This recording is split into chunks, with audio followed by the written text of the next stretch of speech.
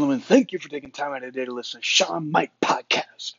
Overall, I'm going to share my takeaways of the Nebraska North Dakota State University game. I was actually, Nebraska was 1-1 heading into that game for the men's basketball program.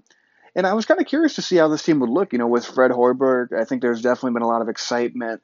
And if you look at this team, I believe there's only two players that are returning from the previous year's team that is actually, with the program and back this year. So really a lot of new faces, a lot of excitement around the program, I feel like, for the men's basketball team. And I was honestly very impressed with what I saw watching that game. Man, I'm just going to share some of my quick takeaways on it. This won't be the longest podcast in the world, but definitely want to know my thoughts on it. I thought it was very interesting the style that Nebraska, played and what it looks like they're going to continue to play this year. I mean, you're looking at over 33s that they shot this game.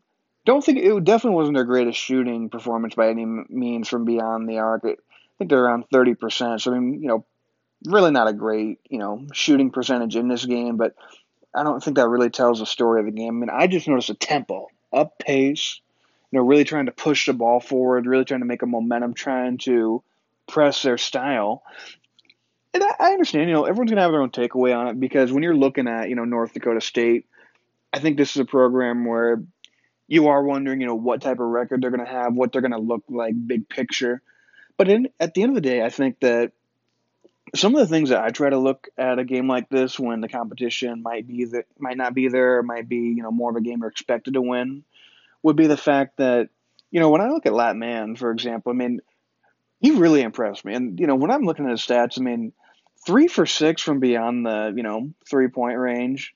And he looked like he had a good inside game, too. I mean, you're looking at a kid that's 6'9", definitely, he looked like he could handle himself, down low. I mean, he didn't have a ton of rebounds tonight, but he had 4 boards. So, I mean, he definitely had a, performance on that end. But he was a big man. And you're looking at a big man, and, historically, with what we're used to out of seeing with Nebraska, you're going to see a guy that's an inside guy, maybe hits a jumper here or there. But this guy was swishing 3-pointers. And, he took 6 of them on the game. So, I mean, he seemed to have no hesitation with shooting the three. Seems like he's got some athletic ability for being down in the block. So, I mean, watching that kid play, I mean, I was definitely impressed with his performance, too. And then when you look at, a couple of their guards, when we're looking at, Trey McGowan, I think the interesting thing with him is, I noticed I was watching the broadcast and they were talking about his defense. And, hey, if you get anything from him on the offensive end, it's a bonus. And we'll see if this holds up, as the competition gets more stiff. But, I mean, you're looking at a kid that, 7 out of 14, hit a couple of 3-pointers, got to the line 4 times, and, put up 19 points overall. I mean, when you look at a kid like that, and, I mean, not to mention, you're looking at a kid that had 19 points, 8 assists, 9 boards. I mean, he almost had a triple-double. So, I mean, if you're getting that type of performance out of that kid, we'll see if, maybe it was the level of competition. But if he can play defense and put up, anything close to that offensively, that's definitely a really impressive thing, seeing that, being able to head into that. I apologize. You know what, getting new to this, this seems so brand new. I was actually looking at it wrong. So with McGowan's, he got to the line 4 times, and he had 5 boards and he had 1 assist. So I was actually getting him confused with Banton, who also had a good game. He got to the line 5 times, had 9 boards and 8 assists. He had 12 points. So he's the one that actually almost had the triple double. And that's going to be the interesting thing with this team. I mean, you're looking at so many junior college transfers. So many kids that we haven't seen in the program. But overall, very up tempo game. Was happy to see that and see, what they were able to do that game. So I'm definitely impressed with what I'm seeing so far with this team. I hope it continues. And honestly, the reason I say that is, as we know, nothing wrong with the styles Nebraska has had previously, but we've seen a lot of teams where, it's more of a defensive grind, more getting down to a halt and, keeping it a low scoring game, which nothing wrong with that. You've got to work with your personnel. I would never take anything away from that style, but, seeing a team that's going to push the ball up the court, is going to try to get a lot of, pressure and whatnot. And when we look at, Teddy Allen, I can't get over that, not going to lie. I kind of like how we got a Teddy on the team. How often do you see a Teddy nowadays? But, I mean, that kid had a heck of a game, too. And he has no hesitation about shooting the basketball, that's for sure. I mean, we're looking at a guy that's a guard, and he took 10 3-pointers, 10 3-pointers alone, in that game. Kind of shows where, not only, the NBA is heading, but where college basketball is heading overall. The fact that, you had no hesitation shooting it 10 times from beyond the arc. I mean, back in the day, you'd see Nebraska guys would have 10, three-pointers over the course of 2 or 3 games. They get had it in one game. So that's very, very interesting. They had, no hesitation pulling the trigger. But he still, he got 7 boards and he had 5 steals in that game.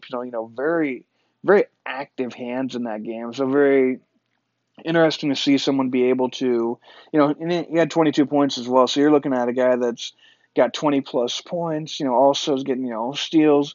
I'm going to be really curious to see if some of these early signs and, that we're seeing is going to be able to translate.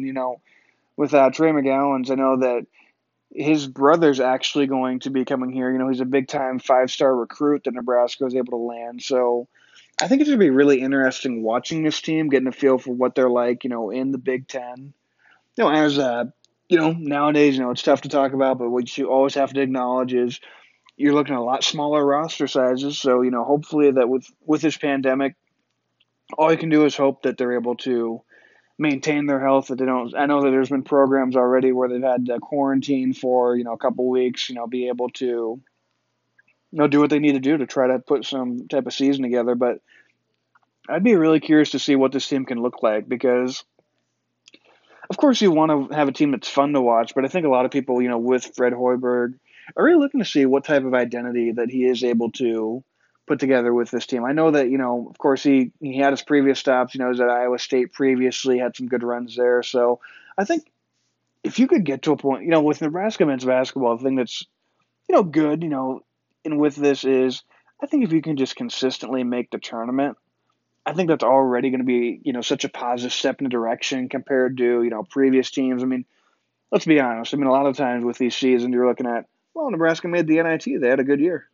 And I mean, nothing wrong with it. I'm not knocking the NIT. I mean, every program's at a different point, but it'd be really interesting to see with Fred Hoiberg. I mean, I know this class that he's got in too. It's not just that kid's brother either. It's the fact that I believe different sites have him, top 20 for recruiting, top 25. I think I saw a report that they're number 4 recruiting class in the Big Ten. So definitely curious to see what this team's going to look like. I don't know if I'm going to necessarily cover every single one of their games just because of how many games you get within a basketball season, but I really wanted to share this one because, they're 1-1 heading into that game. They come out of that game 2-1.